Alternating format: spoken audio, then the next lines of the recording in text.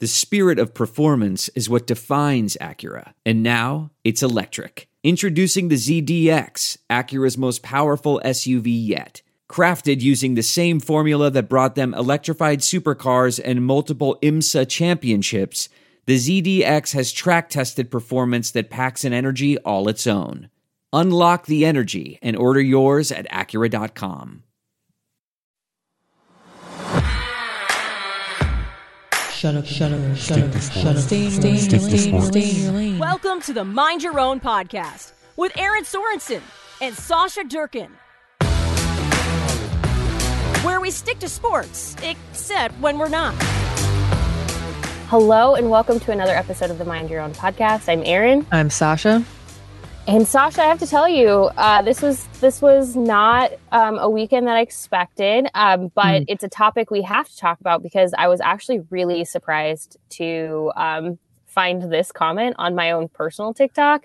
Was somebody asking when our episode was going to drop because they assumed the topic we were going to be talking about this week. So that was like a fun, pleasant surprise where I'm like, oh, hey, people are excited to hear what we think on this, for better or worse.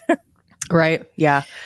I will say that I had some stuff happen in my personal life on Saturday night. And so my Sunday morning was kind of crazy. I was getting ready to order lunch and I was like, hold up, WTF. And Brian's like, what? Brian's my husband, for those that don't know. He's like, what's going on? I'm like, I can't believe this. I can't believe Nebraska fired Scott Frost. I couldn't even get the words out. It's like, what are you talking about? Yes, Nebraska has released Scott Frost from his head coaching duties. He has been removed from the University of Nebraska.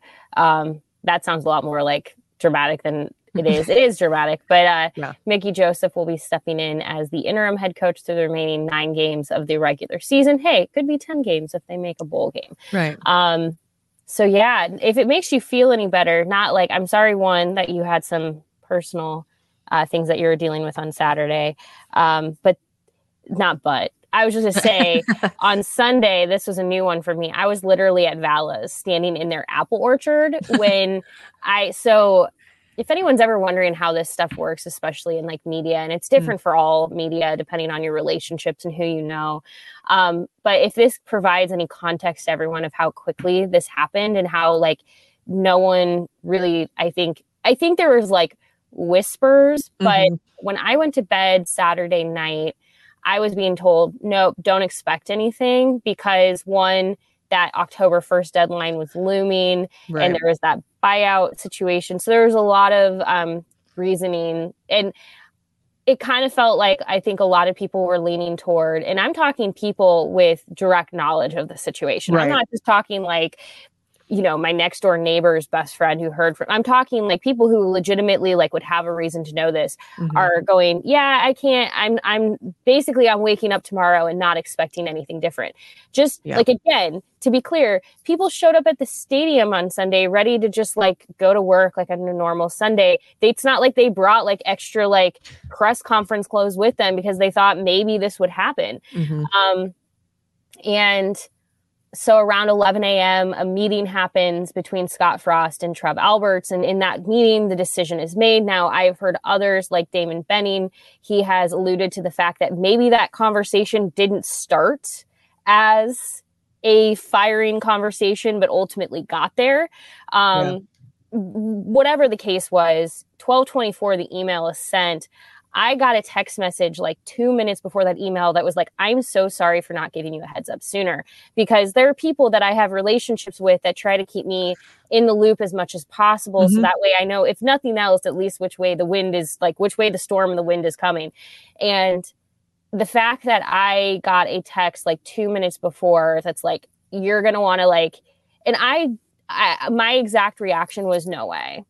Yeah. No. You're joking. And then immediately following was did you get the email? And I'm like, wow, this escalated quickly, because if I had an inkling that this would have happened, I would not have been. So you would have been at the apple orchard at Vala's. No, I would have been sitting at home waiting, because that would have been what I would have thought made the most sense. I really thought this was going to be a fairly normal Sunday. I was actually more thinking about the week ahead at that point and thinking like what availability was going to look like. And if they were going to go the route of post Northwestern, where we got very limited access to like pretty much everyone. Yeah. And my brain was already like, well, what's that going to mean for, okay, so we probably won't then get, a Q&A for the next issue of the magazine from football. So we need to start thinking of soccer, or what other sport haven't we done? That was where my head was at on Sunday. Yeah. So anyway, long story short, I do think this one caught a lot of people off guard with the timing. I don't mean the decision, the timing of the decision. Yeah. I thought for sure, I've had this conversation 100 times, and it was all dependent on how these first 3 games went, as how I'm basing how these conversations were before this happened. I did not think even if they lost to Northwestern, but they won the next 2, I did not think, and then like at least stuck with Oklahoma, I thought that he would have coached for the remainder of the season. That was my opinion at the time. Mm-hmm. And then the back and forth was always, well, I think that if we continue to see, as spectators continue to see things not going well, I bet it's on or before, or probably on, that October 1st date to save the university some money from a financial standpoint. I don't know. I don't know that we necessarily need to get into the financial part of this today. There are a lot of feelings on it. I was like, just like you log into any social media app and people are very frustrated by that. And here's the thing I just want to throw out to everyone. We do know that Nebraska's paying the full buyout. You can have any feelings on that, whichever way, because yes, if Nebraska would have just waited 3 weeks, that buyout would have been cut in half. So I get that. Like, I can completely respect and understand that, and don't actually have a problem with anyone bringing it up. Mm-hmm. My only thing that, like, I would say we don't know, and Trev, when he held his press conference, he really skirted around this, is he was not willing to talk about if any boosters, donors stepped up to basically make that an easier decision on the university's behalf. Mm-hmm. And those are those things that I will just say, we may never know. Like, we can always try to FOIA and get information. And at some point you just kind of go, what is the information? Is the work it's going to take to find this out? Like, just short of somebody like running their mouth and going, yeah, I was the one who, like, whatever. It just kind of, I think for me, is like, you kind of have to just say, is it worth us like try? I don't know. Long story short, it is what it is. And I'm sure there were some financial incentive in there from somewhere, but not to the degree that I understand that people are seeing it. Right. Yeah. And I think that it can be easy in a shocking. I think this shocked the majority of people. Not given the game. I think that once that loss happened and that game itself happened, and some of the flubs, just throughout the game, I think that people could see kind of the writing on the wall eventually. Mm-hmm. I just, I understand the shock, because I was shocked myself. Yeah, I took a photo, and it's actually kind of like, this is not a trend I really want to get into. But I went back and looked. The day that Mike Riley, his last game, we knew it was his last game because it had been building to that all season. Yeah. It was pretty much like, we knew it was coming because Nebraska had fired Sean Eichhorst after the Northern Illinois loss. Mm-hmm. So it just kind of felt, this is the direction it's going. This is inevitable. And at the same time, you're getting the rumors of Nebraska contacting Scott Frost. And there was just a lot of reason to know that was his last game. But at the end of the last day, I remember kind of similar. The last day of Pelini's career at Nebraska was sort of, so Bo Pelini, I should always say like full names, but it's bad habit. I just remember the last day of Bo Pelini's career, being at the game and kind of thinking like, maybe this is it. Mm-hmm. And at the same time, though, it was kind of similar to how I felt, I would say, Saturday night, based on the information I was getting, where there were a lot of like back and forth discussions on if it would be now or not, because if the thought process at the time was if they were going to fire him, they would have done it the year before. Maybe he gets a little bit more time. The whole argument of who are you going to go get? Yeah. And I just remember waking up that Sunday morning, and there was a column from Steve Sipple, and he was at the Lincoln Journal-Star at the time, that was like basically, I think, an interview, if I remember correctly, with Pelini, or at least a lot of information that you could tell was coming from Pelini, right? That I think alluded to people that like Pelini was fighting, or I don't know, like quote unquote fighting for his role to stay in it. And I remember thinking like that was kind of for me the moment where I was like, he's either aware that something is happening and he's fighting for it, or he's trying to get ahead of it. But one of the, like, I just remember thinking like, this might be it. So like with Pelini and Riley, I kind of had a little bit of heads up. Scott Frost was definitely a little bit different in just the timing aspect. But my whole point was, is I took photos of the last games, and I was standing in the northeast end zone on Saturday night. And just to kind of provide like context to people too, that things that you may not see if you're not in the media in that moment is with about 5 to 7 minutes left in a game, we are able to leave the press box and go to the field and wait, because we have to then cross over the field to go under the northeast overhang and go into where the press conference is going to be held in the weight room. And that is usually a time where we just stand there, and when the game ends, the Spirit squads line each side, the players run through it. There's some security that kind of like, intermingles in with everyone, but they're not really, I would say you don't really see them. They're not really present.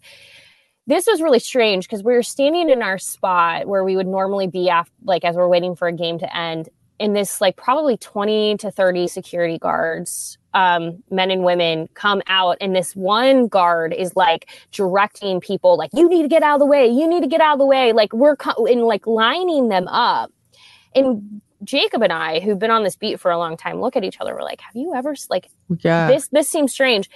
Yeah, they literally, like, the second the game ended, lined in like almost arm to arm so that people couldn't essentially get through them, to keep like essentially people back as Scott and the team ran through it. And I've never seen it like that before. Like I said, usually there's some security like intermixed within people, but like for the most part, the access of players and the coaches after a game, win or lose, they can get to the people who are, standing in the tunnel, or they can go and sign an autograph if they want to, go hand them their gloves, whatever. This was very different. They were basically saying, we're not letting you out, and we're not letting anyone come to you.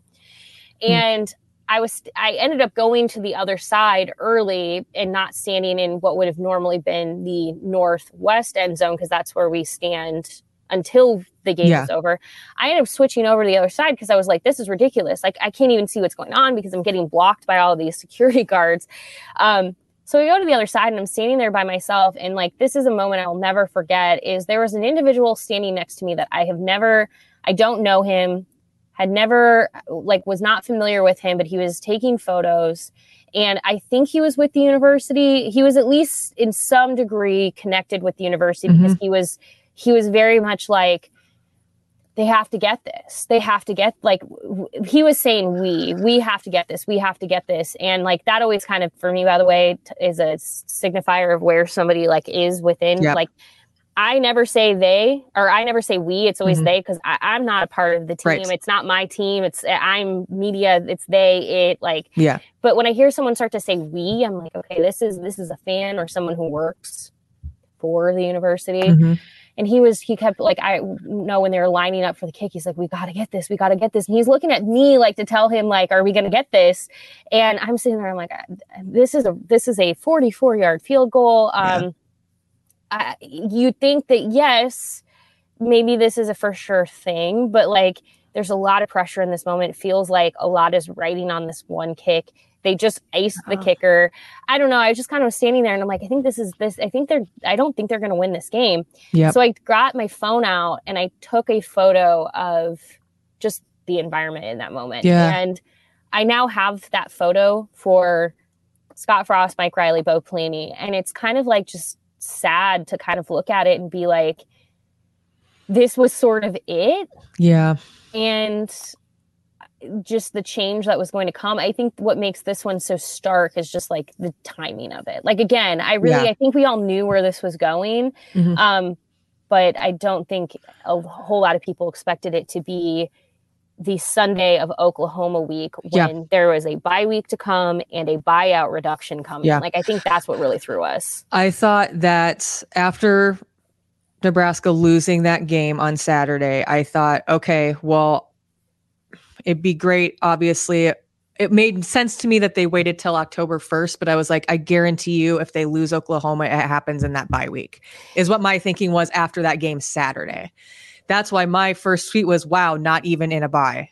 Like, holy cow. I think that, I mean, I don't even know what you can really say about Saturday's game. I think that I did a TikTok live on Friday night, and my gut feeling heading into Saturday was I kept just saying, what if they lose? Because I was like, okay, looking at just their roster, looking at some past games, knowing that they had some transfers come in for Georgia Southern that were very, very good players. Obviously, you saw that Saturday. But I was like, they're bigger than Northwestern. They're bigger than North Dakota, and they're faster. And Nebraska didn't play that great against North Dakota. And so my feeling, the closer that Saturday got, I was like, I bet this goes really back and forth, and I bet it comes down to like literally like probably the last play of the game, and I bet Nebraska loses. And I hate being right on those gut feeling. I do, because I know my overall feeling about this entire last 4 years with Scott Frost. To me, it's like what somebody said this the other day, and it really stuck with me, but I wanted they compared it to like dating a girl, but I was like, Nebraska, like, it's like wanting to date somebody like really badly. And you feel like if you don't start dating them, they're going to be the one that got away, but you weren't ready to commit to that. And so what could have been didn't have the opportunity to blossom into what I think what your expectations are, if you're, I can remember, just to make this make sense. I wanted to date this person when I was a lot younger, and I felt I was too young, but I was like, if I don't date them now, oh my God, I'll lose them. And I think that this was that job for Scott Frost, if that makes sense. It's like, I have to take this opportunity. And I think that ultimately what would have benefited all parties involved, and I wish could have happened, and granted, hindsight's 2020, but I've always thought that it would have been beneficial for Scott to have coached somewhere else first, in a better conference than the AAC, to get some more reps as a head coach underneath his belt before coming home, because now you're in a situation where you can't come home again. Yeah. If that makes sense. Like they say it in radio a lot, you can't go back home. You can't recreate what you already, created. And that's kind of like, you can't recreate what you did at UCF and play that same way in the Big Ten and expect to have success. And that's always been my concern. That was my concern from the beginning. Well, so this might be like two-parter. This might like take multiple episodes, because I have a lot of thoughts about Central Florida and what happened there, and how that we really like, here's the reality. So for people who have come at members of the media, which like, this is always kind of what happens in these cases, is like, why didn't you see this?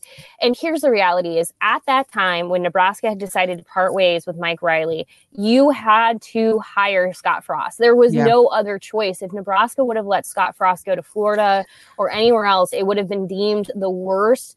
People would have viewed it as like, wow, Nebraska is so irrelevant that the golden coach would not even come here, and he is from here. Yeah. And so that's the thing that, like, the Central Florida piece, though, like I've said this, and this is worth a deeper dive than just the quick pass by I'm going to give this.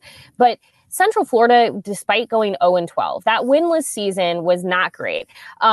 However, that team had just been to some big bowl games within the couple of years prior to that. Like, this team knew how, that Central Florida team knew how to win. Right. So when Scott Frost came in, he wasn't having to, and I want to be really careful with this because I want to say something that is also really important here. But when he came in, he wasn't having to teach a mentality of winning. He already had a group that knew they were hungry for that. They wanted to get back there. What happened in that 0-12 season was such a fluke that they were wanting to absolve themselves of that. Mm-hmm. With that said, do not take my words to say that Mike Riley left Scott with nothing. I think that is a very lazy argument. The reason I say that is because there were a lot of players, when we talk about Mick Stoltenberg, you could make the argument that no, they're not SEC caliber level players. Mm-hmm. Sure. But Nebraska had a lot of players on its roster that were very bought in, who really wanted to perform well for Scott Frost and for Nebraska, where when we talk about what Nebraska either did or did not have from Mike Riley, it's like I said, it's a lazy argument. It's basically trying to absolve Scott Frost from having to own some of that development. Yep. And the reason I point that out is because to me, it was never a culture thing. It was never that the culture was so terrible and players were bought in. We heard them. They were very bought in. There were some that weren't, but you're going to find that anytime there's a coaching change, to be clear. It's not like this is unique in this situation. You're always going to find those players who are this coach doesn't vibe with me. If I had gotten to commit, I would not have committed to him. Mm-hmm. So my point here is, though, Scott did have a team at that point when he walked in 2018, had not been to a bowl game since 2016. So you have a team that has been struggling kind of with the concept of winning, doesn't know how to win when it's important, doesn't know how to come through in those big moments. You saw it Saturday. You are playing incredibly close with, by the way, Georgia Southern. Yes, Nebraska should not have lost to Georgia Southern, but that Georgia Southern team is still really good. Yes. Helton has done a really good job in a 9-month period with that team. So again, let it be shown what you can do when you come in, and it's not about I always and I can go back and look at what I said and wrote at the time and maybe say I shouldn't have said those things, and that's fine. But at the time, Scott Frost walked in, had a lot of confidence. That's what you wanted. That's what it felt like. But within that year to follow, I think we started to see maybe some of those cracks of the development wasn't happening as quickly as it needed to. The excuses were becoming more frequent around this idea of culture and being left. And it didn't help. Gosh, y'all, I'm sorry if I really am not trying to be make anyone mad, but these are the things for me that in hindsight is good for me in my career to be aware of so that I can be mindful the next go round. Is it doesn't help when you have Tom Osborne saying the exact same thing and going, oh, he was left with nothing, because people take Tom Osborne's word as gospel. Yep. And so you have Tom Osborne out here who is, the gospel of Nebraska football. And he's saying, oh, he was left with nothing, to imply that the previous staff just gave them absolutely nothing. And then to me, I feel like that's another dagger into confidence. You've got Tom Osborne saying that they were left with nothing. Well, how are the players that are left over supposed to feel about that? And how is that supposed to build confidence in any way? They're on social media, and that goes back to intent and just choosing your words carefully. I think psychologically, I can understand why that was said. It was a support. I think people were trying to be supportive. They wanted to say, Scott, we've got your back. I understand where you're coming from. That's the thing that when we sit there and we look at why people said what they did, there was reason for it. They weren't just trying to be. I don't think oftentimes people were actually even trying to be facetious towards Mike Riley and what his staff did. They were just more or less just trying to say, hey, this is a thing that we should all be aware of. But for me, in hindsight, these are the culture killers more than anything else. This is the stuff where, again, I don't want to make excuses for myself, and I'm not, but I think, there's a reality check for myself as well, that as somebody who works in the media and kind of like the discernment that I have in the future, I'm going to be much more aware of some of these, like, I don't know, just. And they, at the time, they seem like small things, but I think those small things in athletics or in any part of your life really can add up and compound upon each other. Mm-hmm. And they end up building a wall that wasn't probably intentionally meant to be built. I think that you have a really good point, though, and something that I hadn't considered, so I'm glad that we're talking about this. But and now thinking about taking into consideration what you just said and how I feel about it is like, to a certain extent, I feel like when it comes to Scott Frost, I say this now and it's probably going to be taken out of context, but damned if they do, damned if they don't, because you're right. I think that it would have been perceived that they made a mistake had they not hired him at that point in time. You had to hire him. You had to hire him. You had to. Like, unfortunately, like, there was never a coaching search. There was never an option. Like, here's the thing, y'all, you're going to hear so many names in the coming weeks. Like, and I'm just going to offer you my perspective. And I will also say at hillvarsity.com, like, we have, like, I appreciate it. By the time you listen to it, it will be live. But Brandon Vogel did a deep dive on the candidates that could be getting considered and looked at it from a data-driven perspective, not a I'm hearing anything, because I'm going to tell you right now, this is source season. This is where a regent or a booster or anyone who has like a vague connection to the program is going to suddenly say, oh, I have some information. I know for a fact. And so they're going to say, oh, Nebraska is specifically looking at Lance Leipold, Matt Campbell. They're going to name names that like make a lot of sense because they do. Right. Like if Trev is not having conversations with Matt Campbell and Lance Leipold and insert list here, that would be bonkers. Right. He, of course, should be having those conversations. And I'll come back to that in just a second. I want to point this out because this is what I was talking about. So the 2015 season was that 0-12 season for UCF. Yeah. That was when George O'Leary, he was gone about midway through the season. It went on to be an 0-12 season. 2 years prior, the 2013 UCF Knights football team went to the Fiesta Bowl and beat Baylor 52-42. That was 2 years prior to that season. Now you go, well, Aaron, what happened in 2014? They didn't win the bowl game, but they still went to a bowl game. They went to the St. Petersburg Bowl. They lost to NC State 34-27, but still ended with a 9-4 season, 7-1 in the American Conference. This is a team that knew how to win and at least knew how to play in these games. So when Scott Frost took over in 2016, again, you had a group that was like, this is, like I said, a deeper dive. But I have talked to players who were on these UCF teams at that time, and this is their perspective on it. Like, they needed a jolt of energy. That was really more what they needed. They needed a jolt of energy. They needed a belief system. Scott Frost came in. He was that. He came in. There was a very different level of pressure at UCF than there is at Nebraska. He didn't have 40 media members showing up after every single practice. He was sort of allowed to just exist. He got to be kind of, quote unquote, a bro with all of them. He got to be buddy. There was a lot less pressure, a lot less of this, like, everything else that comes with Nebraska, which also, by the way, is not just a Nebraska thing. This would be the case if he was at Ohio State, Alabama. Yes. It doesn't matter. There are programs where if you are going to be the head coach or within a position at one of those schools, it's just going to come with everything that it's going to come with all of this. Yep. So that it was sort of the perfect storm, in my opinion, for what he was able to do. And so then you're Nebraska, you know you're parting ways with Mike Riley, and it's like, this is the time. We have to, if he's going to go to Florida, if we don't go get him, he's going to go to Florida, he's going to go somewhere else, and then what? I wish that it didn't have to be that way, because I do think, okay, and here's the other thing, just because it's just popped in my head. I've seen thousands, I'm going to say thousands because whatever, it's Twitter. But so many people saying, well, why did they bring him back? Because I do think that Trev was being honest when he said in that press conference, we thought this would work.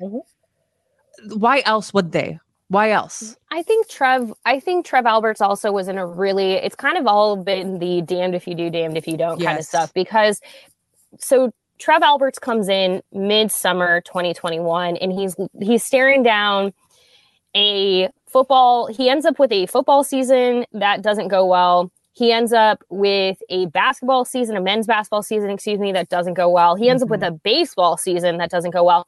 So your 3 primary men's sports at the University of Nebraska just like tank. Will Bolt was never in trouble, to be clear. Will Bolt was never going to be an issue. But you're Trev and you're brand new on this job, and you're now looking at, do I need to get rid of my head football coach who has an incredibly high buyout, but then also fire my men's basketball coach? And at the same time, Nebraska was in like, I get it. There's the Big Ten, TV money, all of this stuff. Yes, this helps. But like when we talk about the financial state that Nebraska was in after Bill Moose departed, Bill Moose did not leave Nebraska in the most sound its athletic department in the most sound financial state. You can go out and read all the stories that have come out after Bill Moose was, retired, whatever. There's so many opinions around that, which, fair. That's like a whole separate episode. But like, my point is he didn't leave Nebraska in the most stable financial situation in the athletic department. Whether he did that alone or not, like it doesn't matter. So you're Trev and you're looking at this and you're like, wow, this is a lot of money.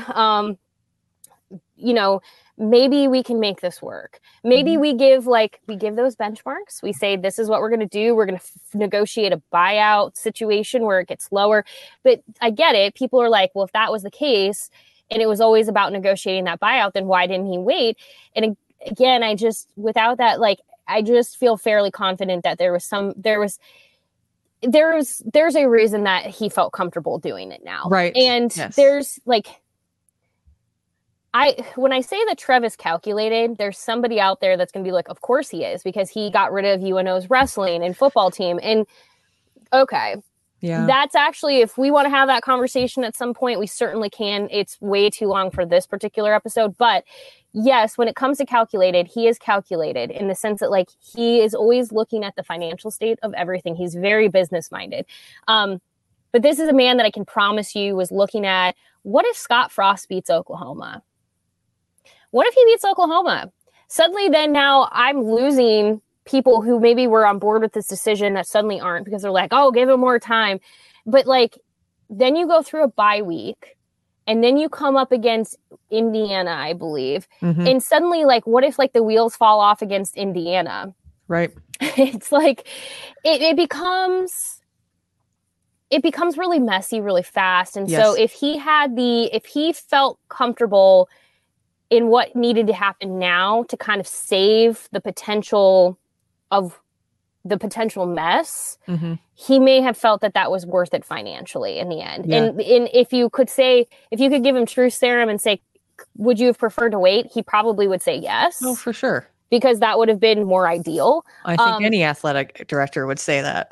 But at the same time, you're having to think about, there's other things. You're having to think about sponsors. You're having to think about the supporters of, like, he also has to think about selling seats. Yes. He has to think about the fan donations. Like, there's so much more that he's thinking about than just that buyout itself, where suddenly now you're going, where am I maybe losing money that's going to also, so long story short, like, I don't think that those two necessarily contradict each other as much as people are seeing it as so, but I can understand why people feel that way. I just don't 100%. Know if they do sincerely contradict. Take into consideration all of the other elements that go into a decision like this. I think too, something that adds to that is, you have these benchmarks set and you make some moves in coaching staff and things like that. But then for it to seem like the team regressed in areas where they were progressing last season, I think that there's enough evidence there for proof that this wasn't going to get better. I'm glad that you brought that up because I want to talk about talent. So don't let me forget. Yes, 1,000%. I think too, and I understand there are so many things about this situation that I understand, and anyone could say one thing to me and I'd be like, okay, you're probably right there. But there's a lot of that, I think, here in this situation.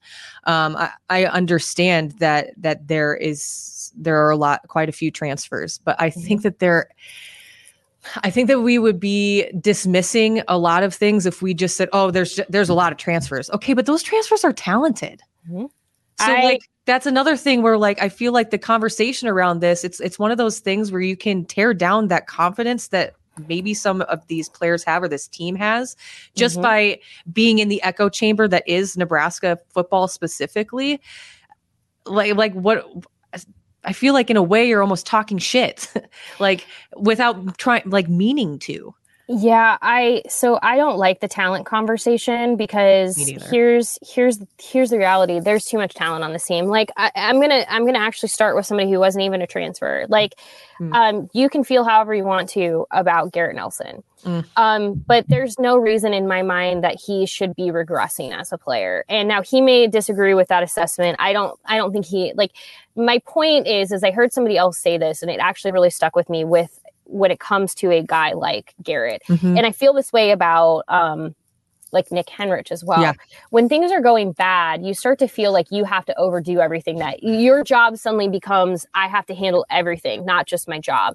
And players start to overcompensate for things that they shouldn't be worrying about. And I think someone like Garrett, for example, takes the weight of everything on his shoulders. And so he is somebody where I'm like, there's kind of two layers to this, where I think that there's so much sincere talent on this team, whether you're looking at the transfers like Trey Palmer or O'Shawn Mathis, or you're looking at the players who have returned. And I think of a Travis Vokalek. Now he's been injured, but when we're watching players and they're specifically on defense, the thing that really stands out to me, and I keep bringing this up, is the defense. You can kind of start to see where the breakdown is coming from when you look at the tackles on the team, because yes, your secondary and your linebackers are typically going to lead your team in total tackles. Yes.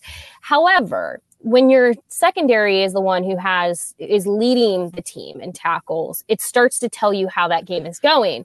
And so, for instance, on Saturday against Georgia Southern, 4 out of the top 5 tackle leaders in the first half were in the secondary. 1 linebacker was in the top 5.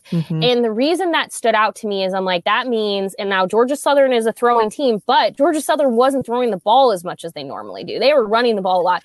That secondary was being forced to basically, the ball was getting to them way too much, whether it was on the ground or in the air. It does not matter. The ball was getting to them too much, where you have all of these players on the secondary who are now leading in tackles, but your linebackers aren't. There's so much where I'm like, there's fundamental football breakdown here. There's fundamental, and now, yes, you could say, well, the defensive coordinator is still on staff.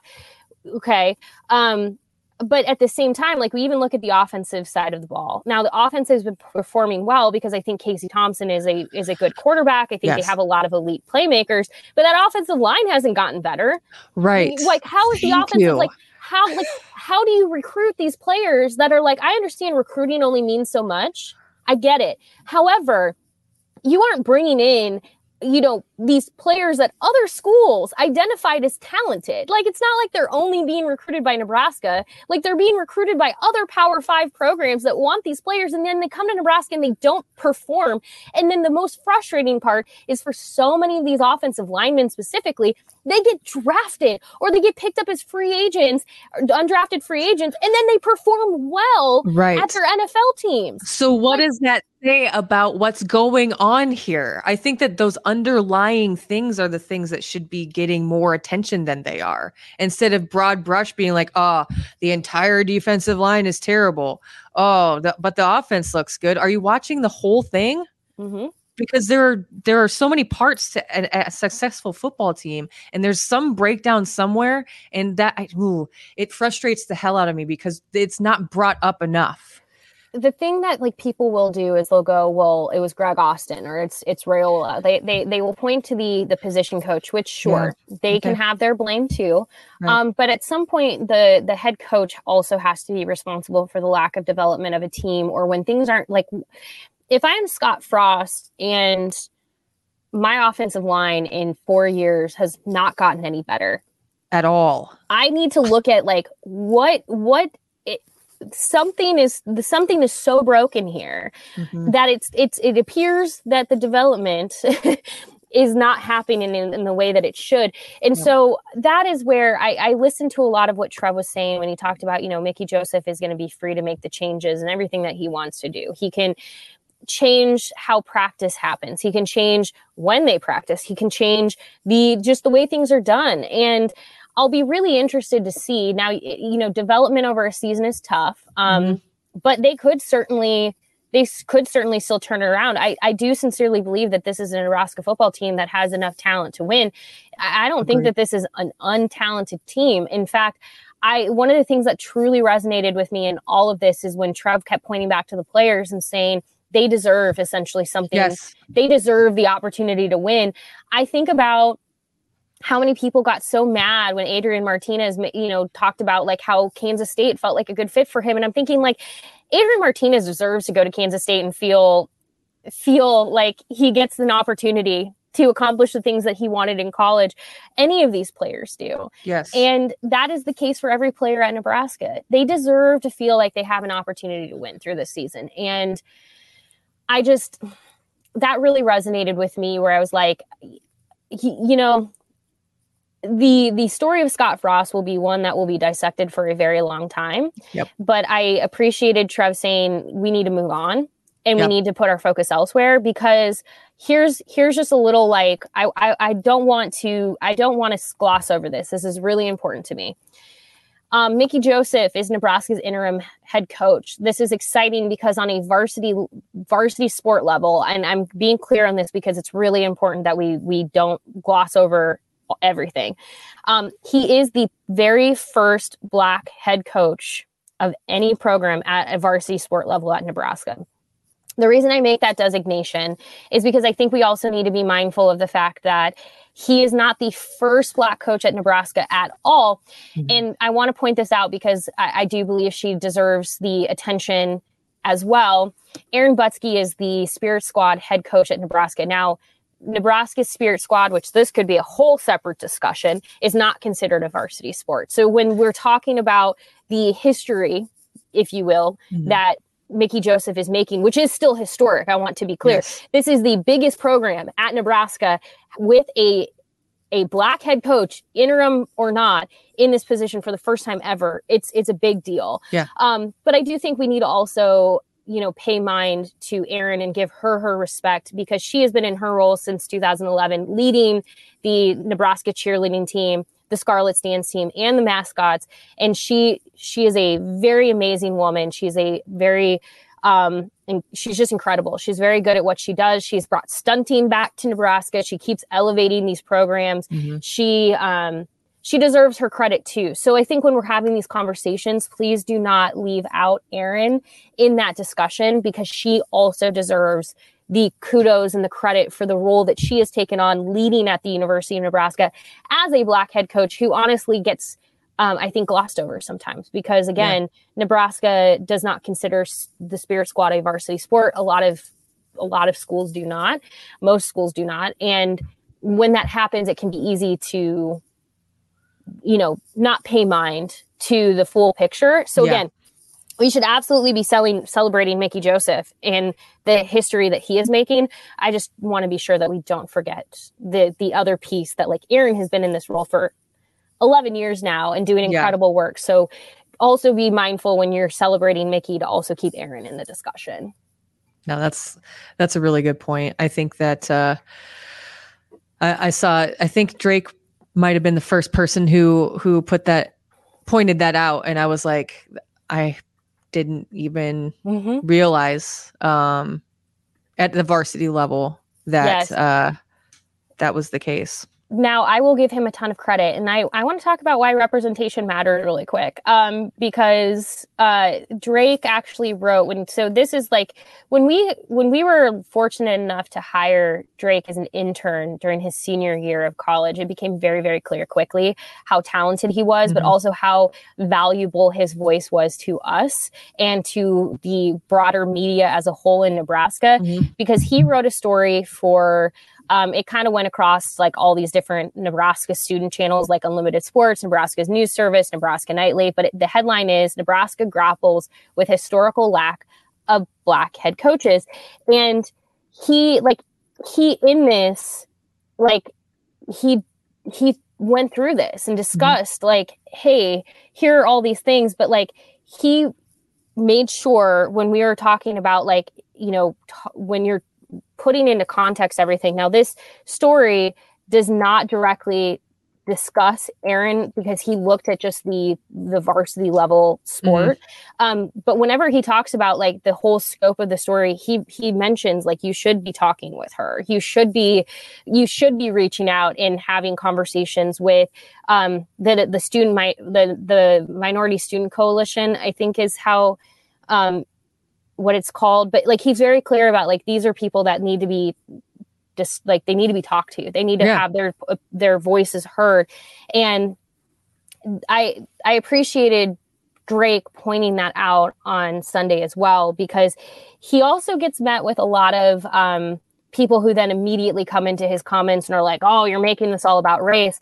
And I have to just read this one thing that he said, which I think was really, really smart because it's, in my opinion, true. Somebody said, of course, someone had to bring race into it. I'm sure you'll tell us how many other schools haven't had a black head coach in any sport. We'll wait. And so Drake responds and says, I know responding to comments like this one is rarely productive, but it's kind of funny how often I've seen this, well, what about other schools argument today? I'm legitimately not sure what the point is supposed to be. There are other schools with similar histories. Those schools deserve the same criticism that Nebraska has gotten. Don't think anyone pointing that out disagrees. Had some trouble confirming other Power 5 schools with the same situation back in 2020, but there may be others. It's fairly rare, though, to never have had a black head coach in any sport. And so I appreciated him basically being like, what's your point? Like, we're actually like, I am asking about other schools. Yeah. Like, yeah. It's just, here's the thing. I think that like, we can acknowledge history and change and moments without needing to like go, well, what about, like, it doesn't have to be that way. A lot of things can be true and a lot of feelings can be had and a lot of things can be true and all of these things at once. Like, it isn't like you have to like siphon, like we're only talking about this, like all of this stuff, like Mickey Joseph still at the end of the day still has to go be a great interim head coach. Yeah. He has to, like, this is essentially a job interview for him. Yeah. Yep. He like just be like he would probably be the first to tell you, like, I don't know how many times I hear like women or people of color when they're the first to do something, like they're like, that's great. I'm so excited to like be that representation. But like, I'm looking forward to a day when this is not the conversation, because that will mean that we have created enough diversity. We have created enough, diversity in spaces that like traditionally have not had that diversity, where it isn't news every time it happens. So for the people who are coming in going like, why is this news? It's news because it hasn't happened. Right. Exactly. At some point, like, we won't be having these, at least we shouldn't be having these conversations forever.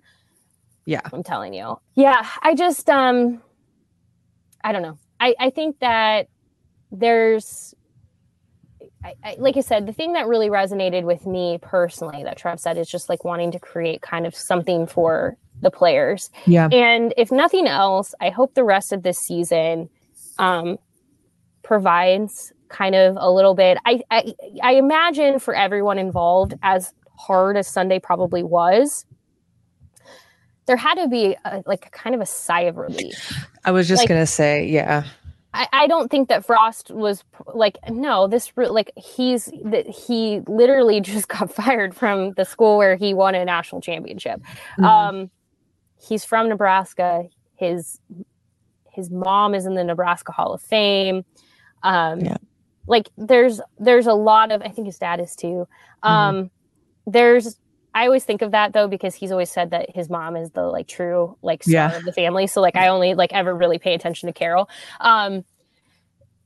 It sucks, I'm sure, but I'm imagining for all parties involved, there's a bit of a just like almost like a release of like pressure and like just kind of like, okay, there's an opportunity to kind of just breathe, because everything was feeling, at least in my perspective, like in my role, which I am like the least important person in this whole thing, but I just wanted to point this out for anyone who cares. In my role, I want to tell good stories. I want to share I want to share the observations that I have. I want to make cool content. I want to have that connection with people through like really great storytelling. And that doesn't always mean stories are like warm and fuzzy, but like it was starting to feel like there was no winning here. It was starting to feel very, I don't know if the word toxic is right, but it felt like, for instance, I think about the week of Northwestern. Colton Feast gets a black shirt, and here's this Nebraska kid gets a black shirt, and it's like a really nice story. You know, for most people, you'd think like you'd want to be like singing this from the rafters, and then he was never made available. And these are those things where it's just like, yeah, telling a story about Colton Feast does not change the outcome of games. It doesn't suddenly make things different, but like he deserves to have his story told too. And I think that like when Scott was starting to feel this pressure, he was starting to lock down and starting to go like, for instance, that week after Northwestern, it's like we got very specific players and nothing else. And when that starts to happen, it just becomes hard for everyone because you're feeling then that pressure coming from within, and the pressure is now getting pushed on them from the outside of people going, and then you're having fans going, oh, you're just being like, the media is just being over the top. You don't need to have access. And it's like, no, I don't. But like when there isn't access, it also becomes, you don't get the story on Colton Feast. So what are you talking about now? You're probably talking about stuff that's only going to make like more pressure added to like, like the whole media. And I don't know if I'm conveying this well enough, but like, I guess my point is like, there can be a really harmonious relationship where like, yes, not everything's going to be sunshine and rainbows, but the media can help you tell really great stories about your program and help kind of like diffuse things. If it's not, but also like can be I don't know. I just see other schools where their coaches are inviting media in to take a closer look at things, be at practice, actually see what's going on. Right. And I don't know. I hope that like what we see from Mickey Joseph is a little bit more, I would love to just see him be a little bit looser, because I think if he can be a little bit looser and kind of start to kind of like show the players like, hey, this is cool. Like, all of the stuff that comes with this is great too. It benefits them, but I imagine that makes the whole environment just a little bit. I was going to say, like, quick before we hop off here, I think that's something that's undervalued when you're watching a game or even watching it back. Maybe you watch the game to watch the game, but then when you watch it back, paying attention to those sidelines. And I will say that the general feeling that I got when watching back and paying attention to the sidelines was that it just came off as very tense. Body language, you know, when the mistakes happened, it was like, I mean, I understand that mistakes happen in games and like sometimes you know, the players are going to take it pretty hard or something, depending on how they are as a player. You know what I mean? I don't know if I'm conveying what I'm trying to say very well here, but you know, just body language wise, tense, arms crossed or heads hanging, that type of stuff also happened towards the end of Bo Pelini's tenure here.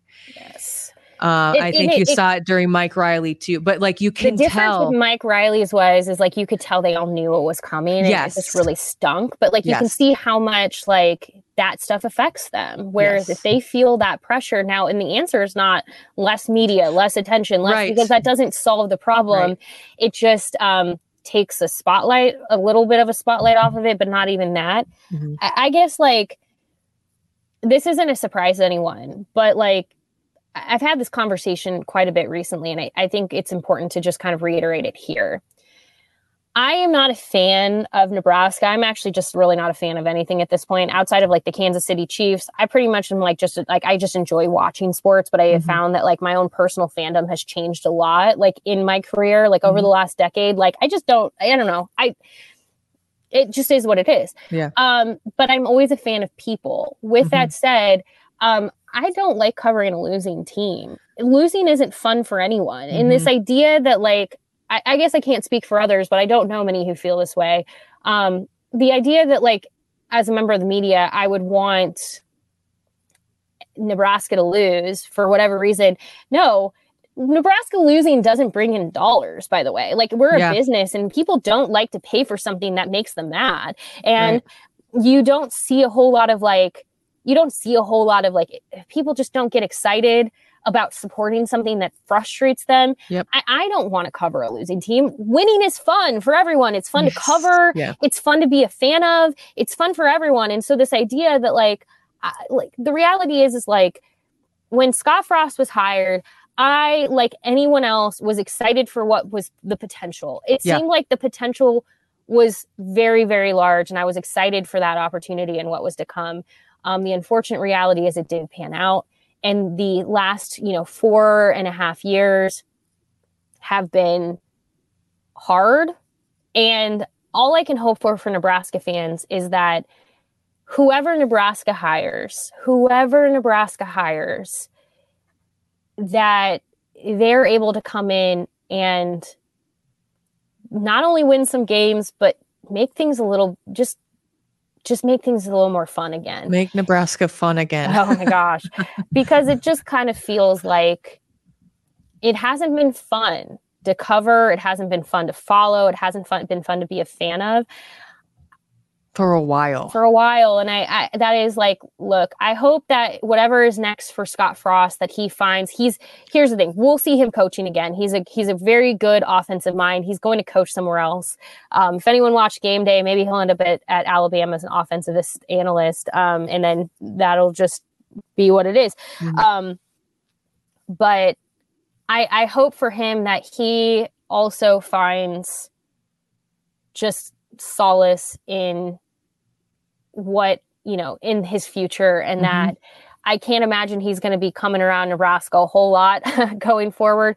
But I just hope for everyone's sake that things just kind of like everyone can kind of just breathe a little bit easier, and that, like Trev said, we can move forward, move on.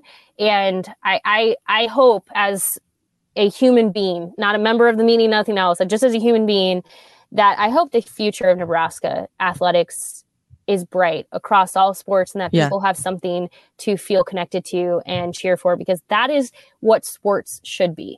Yeah. And this whole episode is kind of laid out like why it hasn't been. And I hope that can be a change. I hope so too. I just seeing some energy, I think the main thing I would love to see on Saturdays is blatant confidence. Yeah. We haven't seen that as spectators in a long time, I feel like. And I think it would be nice for the players, for the fans, hell, for the freaking coaching staff, to see blatant confidence out there. Just a spark of some kind, I think would make people in general, media, fans, or regardless of who you are, it would just be something nice to look forward to on a Saturday. Yeah, it's going to be, here's the thing. We just said this a little bit ago. This is going to be probably a multi-episode deep dive. So if you're like, we need more, don't worry. We'll have plenty more, especially as we kind of start to see what the Mickey Joseph era looks like at Nebraska. That begins right away. So in a week from now, we'll have a better idea, and feel free to send us an email, Mind Your Own Podcast. I had said that we were going to get to emails. We didn't have time. We will eventually. But Mind Your Own Podcast at HillVarsity.com. You can also tweet at us at Erin Sorensen, at Sasha72. And we'll be back next week with even more. We appreciate you, as always, for just going along with us in our thoughts and our processing as we do process these things. And like I said, plenty more to dive into, but we hope to hear from you. And thanks for letting us have the space to talk it out. But yeah, we'll be back next week with even more. Thank you for joining us. We'll talk to you then. Bye. A Huda Media Production.